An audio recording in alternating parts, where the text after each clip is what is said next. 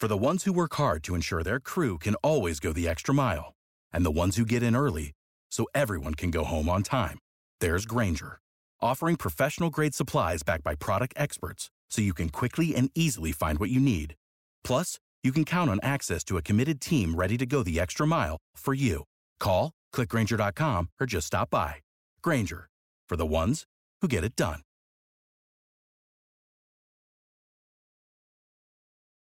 Every team, every topic, everywhere. This is Believe. Over 5 million people play football in the USA, and here to bring it to you in the raw, uncut, unadulterated is the undisputed #1 sports show in Atlanta and abroad. 100 yards of football, live from headquarters. It's more than a game, more than a show. It's where football blends culture, economics, and society. Tap in, tune in, and lock in to 100 yards of football now. Our partners at BetOnline continue to be the #1 source for all of your betting needs and sports info. Find all of the latest odds, news, and sports development, including this year's basketball championship finals, the NHL hockey conference finals, Major League Baseball, the latest fighting news, and even next season's early NFL futures. Head to the website or use your mobile device to sign up today to receive your 50% welcome bonus on your first deposit. Just use our promo code BELIEVE to get the bonus and get into the action. BetOnline, where the game starts. Ladies and gentlemen, a very pleasant good evening to you. Welcome to 100 Yards of Football, where tonight we have a very special NCAA history session. Tonight, college football host and insider Chris Goforth joins Vincent Turner with a big takeaway on the Tennessee Volunteers here in the 2022 from an analysis and projection of this year, as well as Tennessee history. Stick and stay for a wonderful day. It's Chris Goforth and Vincent Turner here on 100 Yards of Football. Stick and stay as well for the paralysis of an analysis. Chris Goforth goes in on the Atlanta Falcons. Man. I'd like to say thank you this evening. It's like when you grow up as I do in Memphis, Tennessee, and you're 61 years old, and then you become 62 on July 17th, you're like a kid in a cookie jar. You're stealing cookie from your grandmother, because today we got, as you heard that great introduction, we got a gentleman that's doing this at a high level on one of the major radio stations. I want everybody to hear this. One of the major radio stations in the nation. Number 9 in the market. And I have him on 100 Yards of Football with me this evening. And not only the blessing, he's from the great state of Tennessee, baby. 6 million people. Can I say Alvin York? Can I say David Crockett? Can I say Isaac Hayes? So I'm going to put him in all the great Tennesseans. Mr. Chris Goforth. And I don't have to say no more. I listened to him all throughout football season, doing the Atlanta Falcons post-game and pre-game shows. I'm honored, I'm blessed, and I'm thankful. So let me bring him up. My man, Chris Goforth. How you doing this evening, sir? Man, after that introduction, how can I be anything other than great? It's always fun to be with you, and appreciate the invite. Yes, sir. Yes, sir. So if you like the video this evening, and you watching this video right now, share the video, because it's royalty at its highest level. It's talent at its highest level. It's like going to the first round of the NFL draft, and you got the top 5 picks, and you got a gentleman in front of you like Mr. Goforth, ready to go. And you know the good tidbit about it? He's from my state. We're on the upper echelon. He's from East Tennessee. I'm from West Tennessee, but we have one goal in place.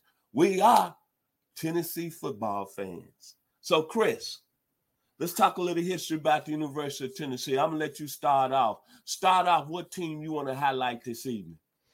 Well, you want to start with the obvious maybe and do the national championship team in 98?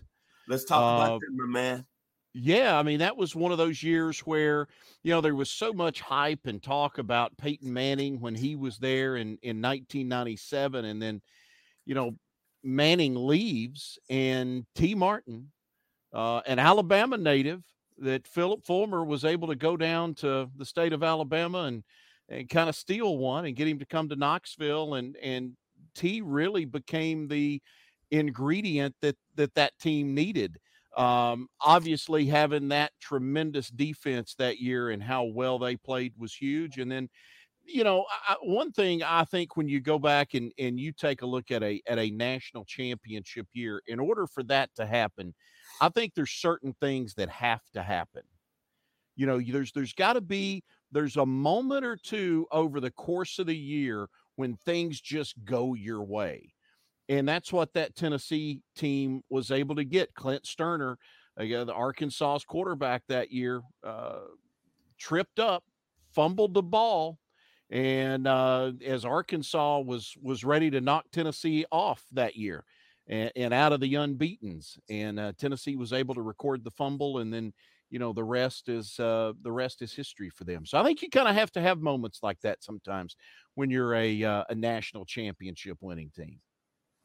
For me personally, when you look at that 98 season, Chris, I got to go back to the first game of the year, Syracuse. They beat a very good Syracuse, 34-33. And T. Martin starting his first game of the year. And we really didn't know what we had in T. Martin. He had waited his time for 4 years. And you got a team, you don't know what you got offensively. And then you playing against a guy who ended up going to the National Football League. I don't have to say his name no more, Donovan McNabb, and did pretty well with the Philadelphia Eagles. But I think going into the Carrier Dome, going up there to play in a school like Syracuse, can I say Ernie Davis? Can I say Jim Brown? And playing brought all those fans in the Carrier Dome and able to step away with that opening win. That's what I'm going to take from that. And being really having a big lead in that game and then letting that lead squander away and then win that game in the fourth quarter. And then, of course, finally, getting over the hump with the Florida Gators from Knoxville. 20-17. Winning that football game because that was the only team back in the mid-90s, if you can agree with me, Chris, that really kept Tennessee from really getting over the hump. Yeah, no, you're 100% right. I mean, Florida was the team they just could not – Steve Spurrier had their number back then. And that, if Tennessee could have won another game or two in the 90s against Florida, I don't know how many more national championships they would have won, but certainly they would have been in position to play for another one or two had they been able to win that game. And then you look at the Auburn game when Jamal Lewis tore his knee up, was out for the season. Tennessee won that football game 17-9, but if you notice, there was a lot of people around the program, of course, throughout the state was questioning. Now we lost arguably our best football player. And, back then, Tennessee relied a lot on Jamal Lewis, and he was really in form in that Auburn game. And then losing him and then have to come over, sorry, Dog fans, but start doing that eating and coming over to Athens on Saturday for a national televised audience. Quincy Carter playing at a high level, and Georgia was coming off a big win over LSU. Remember that? And then you had a safety by the name. I think his name was Kirby Smart. And Tennessee going over there, and you just mentioned that defense dominated. And I'm coming away 22-3. At that point, I said, maybe they got something special. The guy that's kind of underappreciated on that team is, or I think nationally, when people talk about great linebackers, is Al Wilson. Now, to Tennessee fans and anybody that follows Tennessee football, Al Wilson he's a bona fide legend in Tennessee football. But I don't think Al has ever gotten the recognition or enough attention that he deserves for what he meant to that team. And it wasn't just as a guy, who was, the big hitter on defense, but Al was really the heart and soul of that team. I mean, you talk to any of those guys that played, Al was the unquestioned leader in that locker room. And Al was the guy that made sure that everybody else was ready to play come Saturday. Well, when you talk about the defensive side, we've talked about this off air. A gentleman from your area, and you saw him play in high school. Eric Westmoreland was a good player, my man. Then you had Deion Grant out of Augusta. Then, who I think was the top cornerback in the country, Dwayne Goodrich, was like, lock down, lock the door. He was playing very well. And then Tennessee had two guys that played big time in the NFL, Sean Ellis and Darren Walker. Like you said, Chris, their defense was lights out. And I think I look at it from a standpoint, we could talk about T. Martin. We could talk about so many things, but that defense had what I call NFL playmakers. Yeah. Yeah. And they, it was a bunch of guys that, the one thing that Tennessee had at that time, and that was about the time, I think, towards the late 90s, John Chavis, his defensive makeup kind of started to change a little bit. The one thing that Chavis always did when he was at Tennessee is he always seemed to recruit and coach good linebackers. That was kind of his forte. Tennessee always wanted to play man coverage. You're going to hang those corners out in man, and then he was going to depend on that front seven to go get after the quarterback. And somewhere there, mid to late 90s, Tennessee kind of started making the switch over to leaner, more athletic guys. You mentioned Eric Westmoreland, lean, athletic, was a running back in high school, a guy that could really run, had great anticipation on the ball. Ray Knott Thompson, another linebacker on that team, lean, athletic, could run. Those were the type guys that Tennessee was recruiting defensively at that time, because now we see a lot of linebackers built like those guys. But back then, a lot of people were still playing, 240-pound, 235-pound guys at linebacker. Tennessee was running guys out there that were about 220 that could run and hit, that could cover, and were all solid tacklers. And that linebacking group, again, led by Al Wilson, there is no doubt, that linebacking group at Tennessee that year. And I think Tennessee has a really great history of good linebackers going, way back. We're going to talk about, Steve Kiner and Dale Jones and Hacksaw Reynolds and some of these other guys later. But, Tennessee really has a nice history of great linebacker play. One other thing about that Tennessee team in 1998 is that when they needed a big play, T. Martin seemingly was able to make that deep ball throw. Peerless Price seemed to play pretty well when it came up to big games. And then a young man, a sophomore, where I'm from Orange Mound, the 901. Matter of fact, he's coaching his old high school. Cedric Wilson played very well as a sophomore. But I just mentioned the D-line, but really, from an offensive standpoint, the offensive line should get their flowers. Kosi Coleman played very well that year. Spencer Riley played very well. The young man that went on to the Green Bay Packers, Chad Clifton, played real well. And Mercedes Hamilton played real well. That's what I take away from the offense. Because what Tennessee did, they pound, baby. And it brings me back. It brought me back to, if you know anything about Tennessee football, what you do, when Tennessee has been real good and been able to run the football, you think about Antoine Davis. You think about Charles McCray. You think about Chuck Weld. You think about Johnny Jones. The running game, baby. Yeah. And I think Tennessee's offensive line has always been better when they had kids from in the state that played on that offensive line.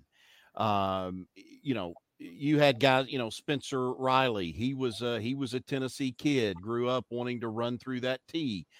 There were other guys on that offensive line that grew up, in the state of Tennessee. When Tennessee had, Philip Fulmer was a good offensive line coach. Winchester, Tennessee. He was from Winchester, Tennessee. And so, that was one of the things, even while he was the head coach, Fulmer would, he would go put his hand in the ground and work with those offensive linemen. That was kind of what he enjoyed doing, even after he became the head coach. And that group at Tennessee that year in particular, that was a pretty special group.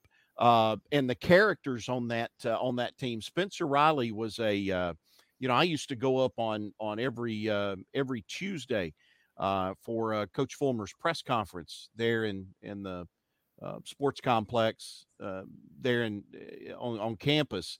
And, they would make certain players available to the media every week. And there were some guys, man, you wanted a funny quote. Spencer was the guy that you went to because he was never afraid to share the dirt on any of his teammates or to have a good story from the previous game. You may have to bleep some of the language out with him, but he was always an entertaining guy.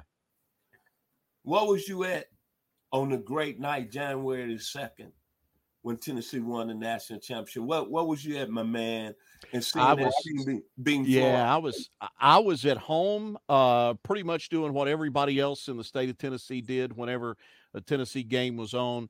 I had the TV on, the sound was muted, and I had John Ward on the radio, and that's how we did it that night. I think my girlfriend and I I think we went to an early dinner and then came back home in time to be able to watch that game. And that's one of those that I have every time it's on, I still have to pause and watch it again. I'm going to ask you two questions. The first question, I want you to think about it. We'll take from that game, what was the most special moment in Tennessee winning the football game? But I'm going to make some people mad tonight. Tell the people why John Ward was the best announcer in all of football. And tell the people out there, this is for you dog fans, since y'all come at me, why is he better than Larry Munson? Well, I think there was, at that time in the SEC, you had so many great announcers at that time. John Ward was there, Larry Munson, Paul Eels. Jack Crystal was at Mississippi State. Paul Eels was at Arkansas. Joe Ferguson, LSU. Yep. You had some really, really great announcers. So, I think whoever you grow up listening to, and kind of where I grew up, I got a chance to hear both John Ward and Larry Munson growing up. Now, being a Tennessee fan, I was always a little more, probably leaned a little bit more towards John. John had a way, and I think all the great announcers do. Munson had it as well. He just did it in a different way. But they have a way of taking you inside that stadium. And when John Ward would, at the start of that, just before the start of the game, when he would talk about, the band on the field and they form the T and the University of Tennessee Volunteers are amassed down in the end zone and the crowd rises to their feet as the band plays Rocky Top, and then the band marches down the field and the T opens and here they come. And ladies and gentlemen, wherever you are and wherever you're listening, it's football time in Tennessee. Man, it doesn't get much more special than that. And doesn't get much more college football than that. The other thing about John Ward, too, and I think with a lot of those guys, Munson as well, people get so caught up in the color of the personality of it. And the hunker down, you hairy dogs, and the give him six and all of that. And, it's funny. And I've told this story before to people, but if you will drive on a Friday night, flip over to the AM dial and just drive I-75. Drive it from somewhere in Tennessee and come down 75 into the state of Georgia.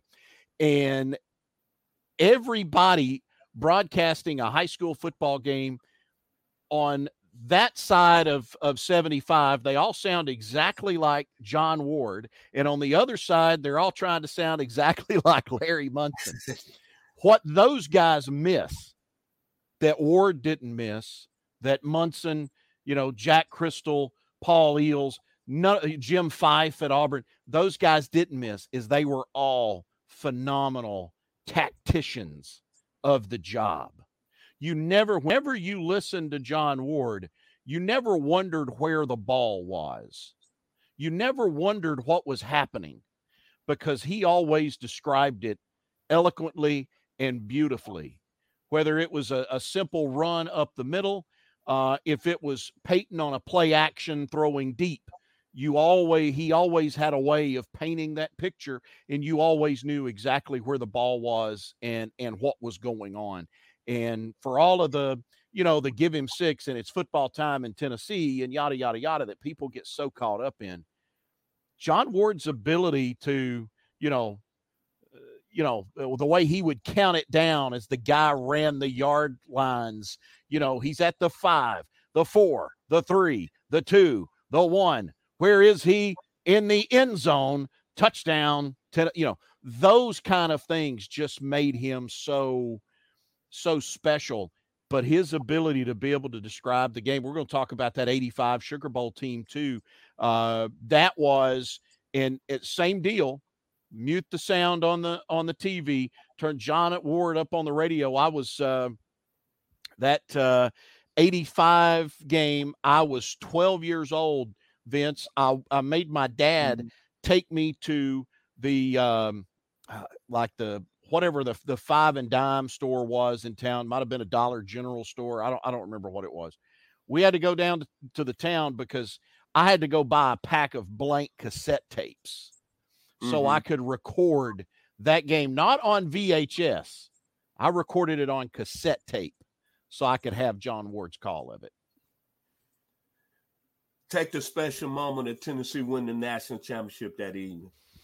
I guess it was the long pass to Peerless. I mean, that was kind of the moment, I think, when you knew they got this game. When T. Martin hits Peerless Price on that long touchdown pass, you knew Tennessee had that game. And then the one thing I'll remember from the post game is that, Philip Fulmer, and I'm a Philip Fulmer fan, at least as a head coach. Now we can, his job as a athletic director is something else, but as a head coach, for a lot of the, the crap that he took, that he couldn't beat Florida, that he couldn't win the big one, that he could recruit, but they didn't play well. For all of those things that had all the criticism that Fulmer had to take, for him to grab that gold or that crystal ball that night and hold it up over his head to celebrate that national championship. Those are the two images from that night that are forever kind of burned into my memory. The 85 team. Love it. Tell you a little story. It was my first year moving to Knoxville. I had a sister that attended the University of Tennessee. She dated a guy on the football team. Things didn't work out, and she ended up marrying a guy from Knoxville. I moved up there. I was a young 25-year-old. Never knew the culture or what the history of Tennessee football was. And I tell you, man, the first game, I went to the UCLA game. Ended up 26-26, a tie. But I tell you what, the quarterback from Leon High School, by way of Tallahassee, Florida, I knew he was a special player. Then coming back the next week against Auburn, national television, Auburn ranked number 1. Got the big bad man right outside Birmingham, Bo Jackson. And man, let me tell you something. Chris, sometimes I'll go back and pull up YouTube that football game. And boy, Tony Robinson, if he wouldn't have got hurt that year, it's no question in my mind he wouldn't have won the Heisman Trophy. And that game against Auburn had to be one of the best football games I've seen a Tennessee football player play. And that Tennessee offense, Tim McGee, Eric Swanson, Joey Clinkscales, Keith Davis. And to give you another tidbit, the starting right tackle, Bruce Wilkerson, that was from Philadelphia, Tennessee, I was married to his first cousin. That 85 team was special, man. Break it down for us. Yeah, that team was they were unbelievable. It was a great story. Johnny Majors came back to Tennessee as the head coach in 1977, and Tennessee was in just kind of this funk where football was concerned. They hadn't been very good since Doug Dickey left. Bill Battle was able to, have some success there for a year or two, but things were headed in the wrong direction. Battle gets fired. Majors has Tony Dorsett winning the Heisman Trophy, and Pitt wins the national championship with Majors as the head coach. And then the alma mater calls and the chance for Johnny to come home, which he does. Tennessee was lacking in facilities. They were lacking in everything when Majors got to Tennessee. And it was a long battle for him. And it was one that I don't know that in today's era of college football that Johnny Majors would have been given or would be given the opportunity to have as long as he did. Majors was, year 8 going into that season, and he needed something good to happen that year. You mentioned Tony Robinson. Tony Robinson was special. Tony Robinson, when you played football outside in the backyard, Tony Robinson was who you wanted to be. Because T-Rob was just a special, special talent. Vince, I agree with you. He would have won the Heisman Trophy that year. I think he was the best player in college football at that time. He was the most dynamic quarterback in college football. And I think he's the most athletic quarterback Tennessee's ever had. I mean, I think Tony did things with the ball that Tennessee still hadn't seen guys do. It's unfortunate that injury kind of ended things for him in Knoxville, but Tony Robinson was unreal.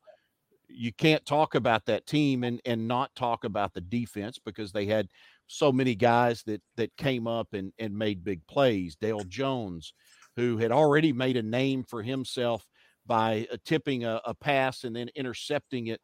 I think it was a Mike Shula pass against Alabama that helped Tennessee seal a victory over Alabama when they hadn't beaten Alabama in what seemed like forever. And so for, Dale Jones who's later gone on and had a really nice coaching career, was a part of that team, a guy that was from Cleveland, Tennessee, and Chris White, who had an interception in that Sugar Bowl game against Miami. And then Charles Davis, who folks now know as an NFL analyst with the NFL Network and his game analysis work with Fox TV. Charles Davis was in that Tennessee secondary as well. That was a very fun team. And as I told you when we talked about these teams before a couple of days ago, before we got together here, if 85 doesn't happen, 97 probably doesn't happen, because I think in 1985 bought Johnny Majors a little bit of leeway with the Tennessee Boosters, and it allowed him to turn things around, which he did midway through the 88 season. And from that point on, Tennessee really didn't look back until 2009 when Philip Fulmer was fired. But it all started with what Johnny Majors did, and he was able to parlay a nice Sugar Bowl win against Miami into a heck of a recruiting class. And look at that 1986 recruiting class. Look at what those guys did in 89 and 90 and how good they were. You had one young man that was in that 86 recruiting class. It was the player of the year in the state of Tennessee in 3A football, Vincent Moore, who played quarterback, ended up playing wide receiver. It's good you brought that up. And but for me, the 85 season is the Sugar Bowl win because they played Big Bad Miami, the U, Vinny Testaverde, Jerome Brown, Michael Irvin, and dominated. And Derek Dickey, let's give him credit. Yeah. Came in a tough situation, and Tennessee didn't miss a beat offensively. Yeah, Daryl Dickey, he was the original game manager, wasn't he? Yes, sir. He came in, T-Rob was this dynamic playmaker and did all these things. And Dickey wasn't that impressive looking of an athlete, but what he could do is get the ball where it needed to be, not make mistakes, and let his offensive line, his defense do the work. And they did, man. Those guys offensively, those guys did tremendous work out of that offensive line that year to give him time to be able to throw. He did have some talented receivers that could do some things after the catch, but you're right. He did a heck of a job. And then finally, the 69 team, the team that broke my heart. 9 years old. That team right there was headed to play for a national championship, man. Plain and simple.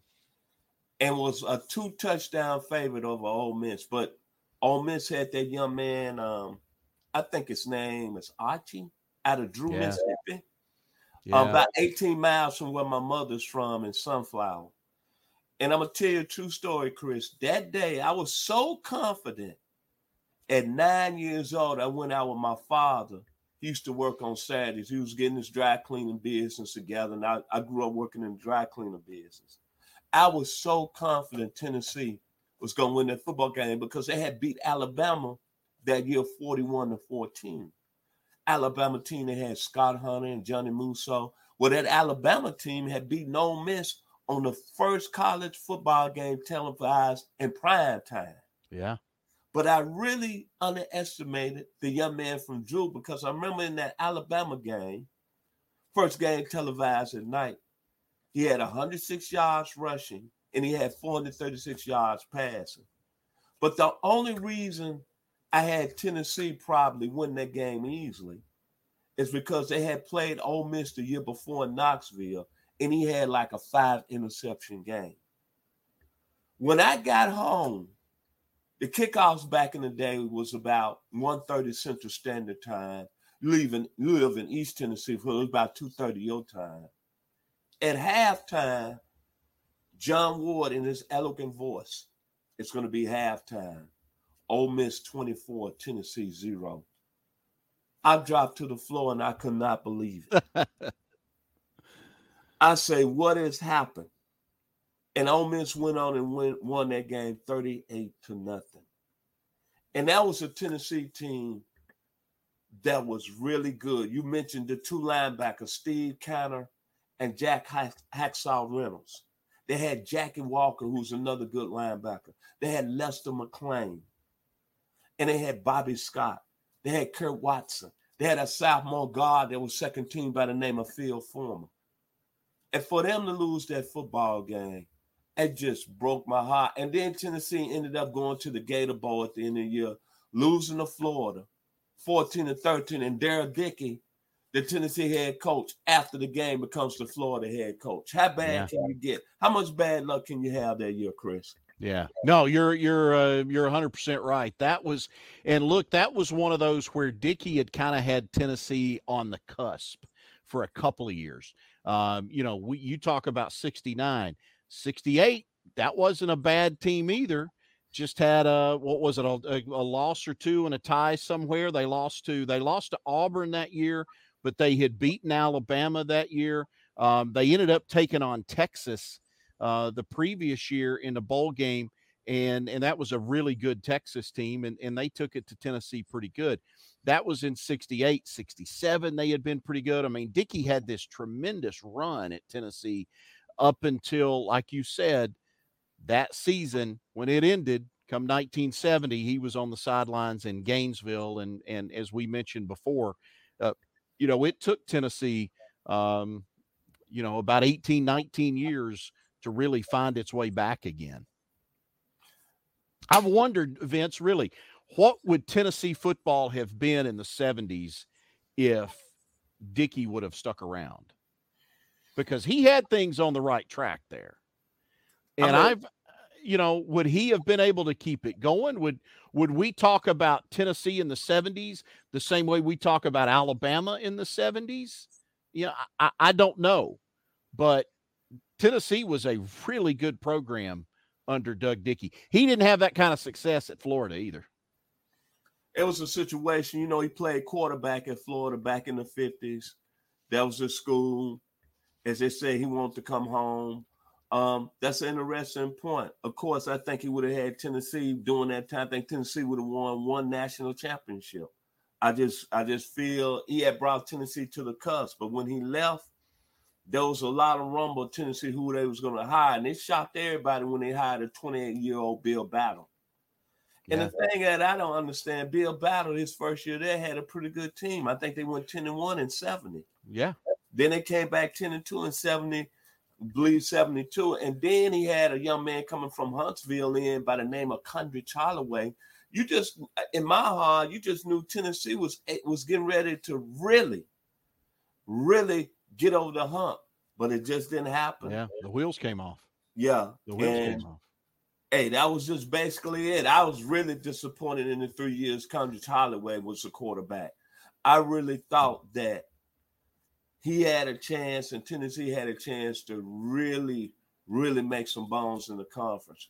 And if you go back, Tennessee came out of the gates. Condrich Holloway's junior year, they played Alabama in the national game of the week. Alabama, I believe, was 1-2 in the country. Tennessee was 5, and they played in Birmingham. Excellent football game. Alabama got up in the game 21-0. Tennessee fought back, tied it at 21-21, and then Alabama. Wayne Willer, I believe that's the gentleman's name, took a punt back for a touchdown. Now, it wasn't Wayne Willer. I take that back. But I remember it was a young man that took a punt back in the fourth quarter, put Alabama on 28-21, and then Wilbur Jackson went 80 yards, 35-21. Tennessee came unglued, and Alabama won that game 42-21. They went on and played in the Sugar Bowl against Notre Dame for the national championship that season. Tennessee ended up 7-3-2, and from that point on, the football program kind of started really spiraling out of control. Yeah. And what I remember about that Tennessee team, most of all, not only Condrich Holloway, but they had a tight end that was very colorful. And the state of Georgia was mad at him. He ended up coaching at Clemson, ended up coaching at the University of Memphis, the gentleman by the name of Tommy West. Mm-hmm. And that's head coach at Chattanooga for a while, too. Yes, sir. That's what I remember about Tommy West. Him being on that football team. And, of course, that was, to me, the last team of the 70s that had a chance to be really good. And Condrich Holloway's junior year, and that team ended up 7-3-2. You know, the Bill Battle era at Tennessee is one that, you know, Condrich is probably the bright spot from it, honestly. You know, when you start in, you know, I've talked to guys that have played baseball against him that have told me, swear up and down, you know, that he was a better baseball player than he was a football player. He did both at Tennessee. Shortstop. He was a shortstop. Okay. Yeah. And they say that he was a much better baseball player than he was a football player. But, you know, there's so many firsts that happened at Tennessee during the Dickey era. Tennessee got artificial turf on Shield Watkins Field. The game against Georgia, I guess it was in 68, maybe, was the first game ever played, first college football game that was played on that. I think it was called Titan turf is what they called it back then. Tennessee had a guy named Lester McLean in 67, I believe, who was the first African-American to ever start an SEC game for the University of Tennessee. So there were a lot of significant milestones that occurred during Dickey that go beyond just the wins and the losses kind of things that I think deserve to be mentioned. And again, I've always wondered what happens if he sticks around with the trajectory that he had Tennessee on. Well, it's been very, very honorable and very nice to talk to University of Tennessee football history over the last 30 minutes. We could talk all night about the great players, the school. We call it the Hill. When I come out of Memphis, we're going to the Hill. Like I said, it's dear to my heart. I have a nephew that graduated in 2006. And the most important thing when you think about Tennessee football, it's special. And you have to be a Tennessee fan, because if you're not, you don't know where we're coming from. You can't experience it. But we're going to switch gears. As I told you, Chris, I want to talk about the Atlanta Falcons. But when I get into the Falcons, I want to put something on you and want to ask you something, because I know this is going to make you proud. You got two daughters that I found out, and they're very strong academically. So talk about them real quick before we go into the Falcons. Yeah, I've got one that is a rising senior, and she, as a matter of fact, getting ready to go to London for about 9 days next month. She's my lacrosse player, and I told her, I said, you pick the one sport Daddy knows nothing about. So I've learned a lot about lacrosse over these. I thought she was going to be a volleyball player because that's what she had played growing up, but she fell in love with lacrosse, and so we've all kind of fell in love with it too, and she's had a lot of fun playing it, and she's done really well academically, really this year. And not that she hadn't done well previously, but I think this year was when it really started to hit. Hey, college is coming, and I'm super proud of just how hard she worked and what she did. And then my youngest is headed into the 8th grade. She's my dancer. She's made the school dance team now for the 2nd straight year. And she's a straight A student, and I'm very blessed. They are both. I don't know where they got their brains from. They didn't get it from Dad, but they are both very, very, very good kids, and just really proud of them. Let's talk about the Atlanta Falcons, man. Let's get to the Falcons. Chris, I'm a type of gentleman. I'm going to ride the fence with you a little bit because I'm going to take from what I heard from other people out there. I'm going to say the competition. Okay. Going back to last year, Arthur Smith is from the 901. His dad is the owner of FedEx, so I consider him a home guy. Be honest with me, Chris. The guy won 7 games last year. His coaching job last season, graded from an A to an F. Probably a C+, and I'm going to give him that C+ on a little bit of a curve, only because I think in your first year as a head coach, there's some learning moments. You're going to make some mistakes. You're going to screw some things up. I think that happens, and I think he did. So again, I would probably give him a C+. They needed to find more touches for Kyle Pitts, in particular in the red zone last year, which they weren't able to do. They haven't really done a whole lot with the offensive line this offseason. I am assuming they like the guys they've got there and feel like they're going to develop and take the next step forward. Falcons have been in salary cap hell. I think everybody that knows the Falcons, that follows the Falcons, knows kind of what they have been having to deal with from a salary cap standpoint. This is the last year of that. This should be you've hit bottom. This should be when things start to bounce back a little bit. They're going to have a lot of money to spend next year in free agency. So let's see what this team looks like. You've got a young quarterback coming in now in Des Ridder. You got Marcus Mariota here. And, I think Mariota starts the season, but at some point in time, they're going to turn it over to Des Ridder, as they should. I think if you're the Falcons, you want to know what you've got in this guy as soon as you possibly can, because I think the Falcons are probably going to be looking at another top 10 draft pick and a very talented quarterback class in next year's draft. Now, I heard someone from the competition was real intimate with the number 8 pick. He could not believe they didn't take the offensive tackle Charles Cross out of Mississippi State. And it was saying Drake London had to be one of the worstest picks in Falcon history. Talk to me, Chris, on that. Well, I think we need about 5 years before we really know how that plays out, right? I think, Drake London, before that ankle injury last year, it was, he was pretty special at USC. The catch radius, as they talk about with him, he's got all the physical attributes, Vince. He checks all the boxes that you want to see a wide receiver check. Now, number one, he needs to stay healthy. Looks like he is. Looks like he's in great shape.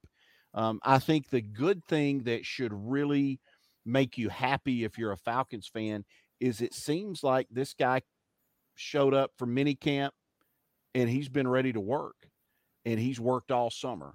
And I think that should make you feel good about what he can be.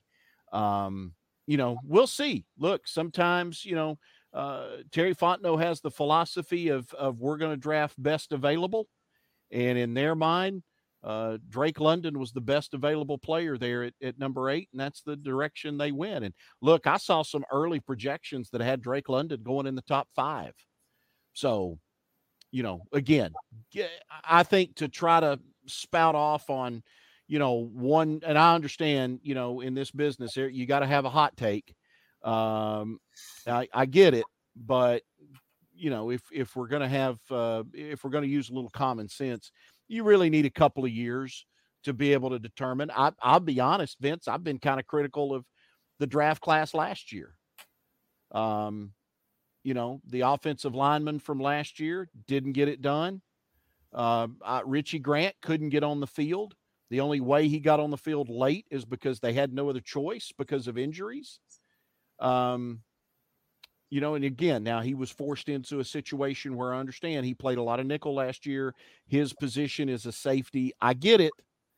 But for a guy that's taken in the second round, you expect to see a little bit more out of him. And, I think this, I don't want to say year 2 is a make or break season for him, but it's one of those where you want to see a guy give you something when you take him with a second round pick. And, Richie Grant needs to show something this year. No more. He, doesn't know the defense well, any of that. You got a year plus in this system now. Now it's time to show up and show out. Okay. From the bottom of your heart, your football knowledge, you growing up in East Tennessee, lay it out there for me. What grade would you give the draft class this year overall? And the players that you really like out of the draft class that they had this year in 2022? I know that a lot of people gave the Falcons an A for their draft class. A lot of the national guys were in love with what the Falcons did. Again, I'm probably right now going to give it a B-. I do like Arnold Ebiketie. That's a possession of need. Falcons need to find somebody to get after the quarterback. They brought in Ebiketie. They brought in D'Angelo Malone. You got 2 guys that are athletic, should be able to come off the end. The one thing I like, again, about Des Ridder, now that we've had a little time to reflect and he's had a chance to go through the rookie mini camp and then the mini camp with the vets, if you heard the comments Arthur Smith said last week, he said that he liked where Des Ridder was above the shoulders. And I think that is a pretty telling comment from Arthur Smith. I don't think there's any doubt Des Ridder has the physical tools to be able to play quarterback. I mean, he's a guy, he makes all the throws. He's got great speed. He's mobile. He's all those things. Question becomes, with a lot of young quarterbacks in the NFL, can they make the reads and the checks that they need to make? And so far, it sounds like Des Ridder has been able to do that. Now, let's see what he looks like come training camp. And especially, I think we're going to get a long look at him in that first preseason game against the Lions. Let's see what he looks like. Because, look, Vince, I think you and I could go out there in T-shirts and pair of shorts and maybe complete a couple of passes. I think I can throw like a 5-yard out maybe. But I want to see what's it look like then when the bullets start flying and you've got some guy across from you that's trying to take your head off. That's where we separate guys. And so if Des Ridder can continue on this path that he's on, then I think there's reason to be excited there. I'll tell you one other guy too, is Tyler Algier, the running back. I talked with Jamal Anderson a couple of weeks ago, and I asked Jamal, who played at Utah, I asked him about Algier, who played at BYU, and he, Jamal said, hey, I'll be honest, he reminds me a lot of me. And I think that should get Falcons fans excited. They need some help. That running back room has been remade once again. And rather than, go with a veteran like a Mike Davis or a Todd Gurley, I think Tyler Algier is going to be given every opportunity to tote that rock for the Falcons this year. Final words of this evening. Mr. Christopher Goforth, the win in total for the Atlanta Falcons in 2022. Hey, look, I think if they can get back to 7 again, I think 7's the ceiling, really, based on how I think a lot of things will have to go right for them to get to 7. 7 is the ceiling. I tend to think they're probably a 5-win team. They'll be back picking in the, top 6, 7, 8 again in the draft. But next year they should be, they should be significantly better next year. Well, it's been an honor. It's been a pleasure to have Mr. Christopher Goforth of 92.9.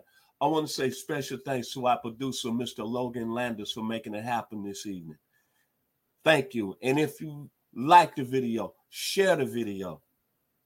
It's been special this evening to talk Tennessee football and Atlanta Falcons. So my final words, and I want to say thank Mr. Goforth. It's just like the great band Chicago. This is how I feel. Saturday in the park. It's the 4th of July. People dancing, people laughing, a man selling ice cream. Before we end our show today, we'd like to mention one more time this show is presented by Bet Online. Thank you, Mr. Christopher Goforth, the best man that does it at a high level, 92.9, the best in the business. Appreciate it. Appreciate it, Vince. Enjoyed the song, man. You keep singing. I'll come back on again. All right. Yes, sir. Thank you. Y'all be blessed here at 100 Yards of Football. What is your favorite moment from football history? What teams and players are you cheering on? And who will win it all? We want to hear from you, our listeners. Head over to 100 Yards of Football Sports Talk Radio's Instagram, Facebook, YouTube, or Twitch and leave us a comment. We might use your suggestion in an upcoming episode. Tune in daily to the podcast and watch our show live every week. We are 100 Yards of Football Sports Talk Radio on the Believe Podcast Network.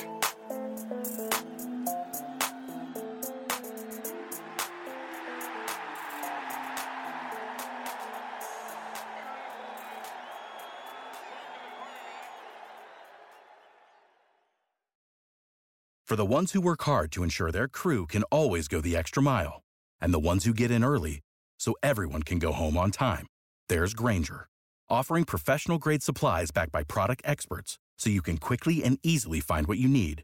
Plus, you can count on access to a committed team ready to go the extra mile for you. Call, click Grainger.com, or just stop by. Grainger, for the ones who get it done.